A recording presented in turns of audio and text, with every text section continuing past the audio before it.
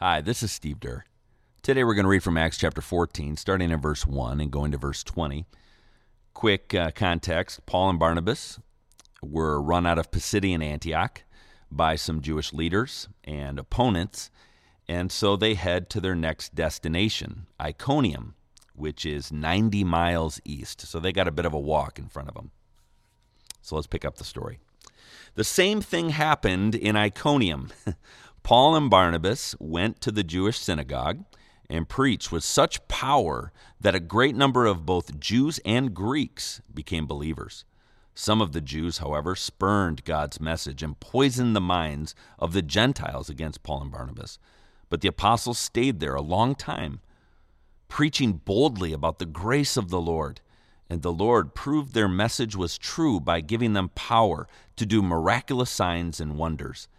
But the people of the town were divided in their opinion about them. Some sided with the Jews and some with the apostles.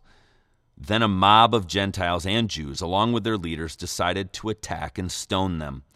When the apostles learned of it, they fled to the region of Lycaonia, to the towns of Lystra and Derbe and the surrounding area, and there they preached the good news. While they were in Lystra, Paul and Barnabas came upon a man with crippled feet. He had been that way from birth, so he had never walked. He was sitting and listening as Paul preached. Looking straight at him, Paul realized he had faith to be healed, and so Paul called to him in a loud voice, "Stand up," and the man jumped to his feet and started walking. When the crowd saw what Paul had done, they shouted in their local dialect, "These men are gods in human form." They decided that Barnabas was the Greek god Zeus and that Paul was Hermes, since he was the chief speaker. Now the temple of Zeus was located just outside the town, and so the priests of the temple and the crowd brought bulls and wreaths of flowers to the town gates, and they prepared to offer sacrifices to the apostles.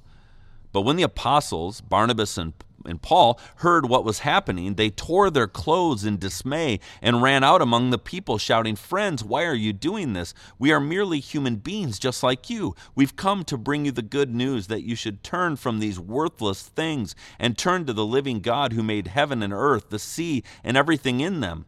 In the past, he permitted all the nations to go their own ways, but he never left them without evidence of himself and his goodness. For instance, he sends you rain and good crops and gives you food and joyful hearts."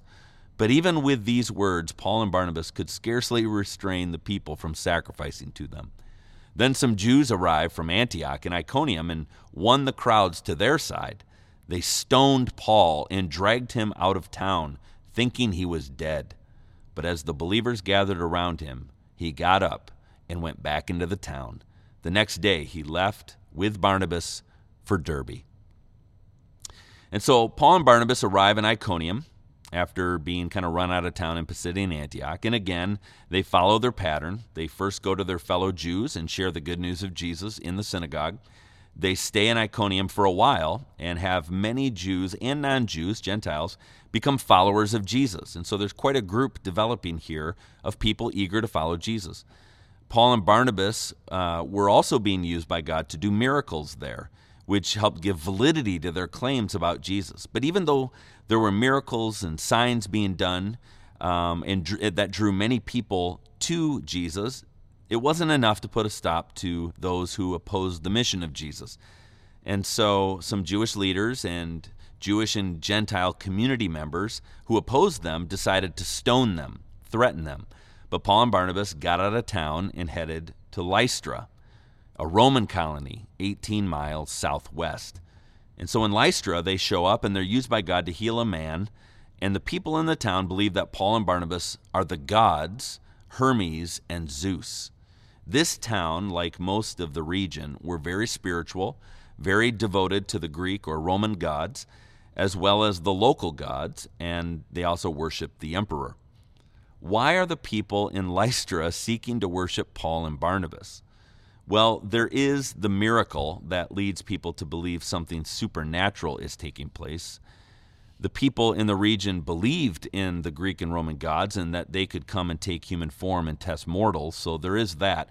For example, before Paul and Barnabas arrived in Lystra, There was a well-known story in that region of Zeus and Hermes coming to that area, looking mortal, acting human, and there was only one couple in the entire region who showed them hospitality, who cared for their needs. The rest of the region, the rest of the community, failed to show hospitality and respect. Therefore, all but that one couple were destroyed in a flood by Zeus and Hermes.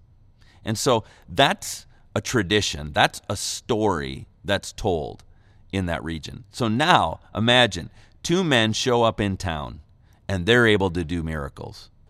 Could this be Zeus and Hermes returned? Will we show proper respect and hospitality, or will we be wiped out? So they are eager to show respect. They're eager to worship. And so Paul and Barnabas finally get through to the masses seeking to worship them, and they insist that they are not the gods they worship. In fact, Paul makes it clear that the gods that they worship aren't gods at all, and that there's only one creator God. Paul points out that God has been good to them. He's provided for them, and now he wants to be known by them. Paul is boldly proclaiming the truth of God that confronts the deeply held views of the people. But just when Paul and Barnabas are getting an opportunity to share the love of God, opponents arrive from two cities they were in previously, Pisidian Antioch and Iconium. They found Paul and Barnabas, and they get the crowd who were ready to worship them to now reject and kill them. I mean, imagine you're going town to town and you've got people following you, trying to discredit you and get you killed. And so Paul here is he's stoned. And the crowd thought he was dead, and so they drag him outside the city, left for dead. But fellow followers of Jesus gather around him, and he got up. Now you can speculate, was he raised from the dead, or was he just unconscious? We don't know, but what we do know is he was stoned, left for dead, and he got up. Now, if I was just stoned by the crowd of a town and left for dead, I would not go back to that town. But Paul gets up and goes back into that town. Now imagine the people when they see him walking into town. Oh, look, there's the guy we bashed with rocks and killed. What is he doing walking around? So imagine the encouragement to those who began to trust in the God Paul spoke about. Paul's boldness, courage, and strength would have given courage to them. Perhaps this God is stronger than an angry, stone-throwing mob. In Galatians chapter 6:17, later, Paul writes this, "For I bear on my body the scars that show I belong to Jesus." The call of the Spirit on Paul and Barnabas gave them courage and conviction in the face of terrible circumstances. Paul saw this stoning and his hardships as marks to reveal that he belongs to the crucified and risen King, Jesus. Now, one thought for today. I find it fascinating how Paul speaks to different groups of people. We've read one of Paul's messages earlier to his fellow Jews. In those messages, he retells the Jewish story, the story of Scripture, and he helps his people, the Jews, see that Jesus is the one they've been waiting and longing for, the one that Scripture speaks of. But in today's reading, we hear Paul speaking to pagans, to people who follow the Greek and Roman gods, who don't have an awareness of the one true Creator God. And so Paul doesn't start quoting the Jewish Scriptures. He appeals to their experience, to their story, to their life. He appeals to what they've seen, what they long for, what they desire. Paul communicates that the one God wants to be known by them and that he has been looking after them without them even knowing it. Paul doesn't have time to get to Jesus in the story because of the opposition, but you can see that he approaches these communities very differently, the Jewish and Gentile communities. Before Paul shares the good news of Jesus, he seeks to understand what the people he's interacting with need to hear. He's seeking to connect the good news of Jesus with the good news they need. Have you ever wanted to tell someone about Jesus? The best place to start is to listen to them, to care about them, to understand where they need good news, where God already might be at work in their life. Paul knew he couldn't start quoting Scripture to people who didn't even know the Scriptures or see them as sacred or authoritative.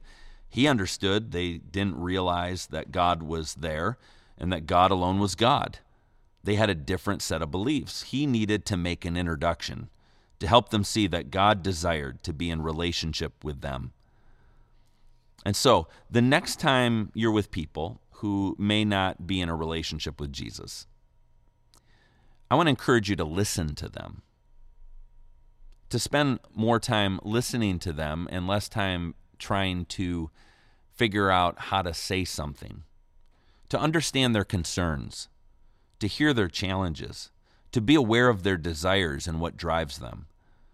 This isn't to come up with some kind of cold-hearted strategy. Well, now I've figured it out and I've got the edge on you. No, this is driven by love and recognizing that each person is unique and valuable. It's a desire to know that person. But as you listen, as you pray for their concerns, as you seek to understand their needs and desires, I encourage you to ask yourself, how is Jesus good news to this person?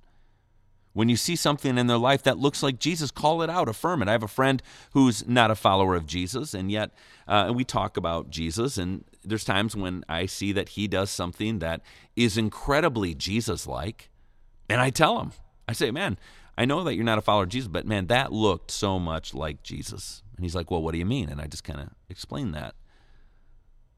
Paul knew who he was talking to, and he valued the people enough to share God's love in a way that they could best understand it. And he wanted to help people take another step toward Jesus. And so who in your life is God bringing to mind that you could listen to, understand, and help introduce Jesus to? And what will be your response? Let's pray. Holy Spirit, bring to mind people in our lives that you deeply love, that we love, who might not yet be in a relationship with you. God, we pray that our love for them would lead us to really care about them, would lead us to listen, to understand, to come alongside them, to encourage them. And God, we pray that you would move in their lives, that you would draw them to yourself, and you would show us how we can share the good news of Jesus with them in a way that is best understood. And so lead us in that. Give us a passion to help our friends, our neighbors, our loved ones know you, the one who loves them more than anyone. In Jesus' name, amen. Have a great day.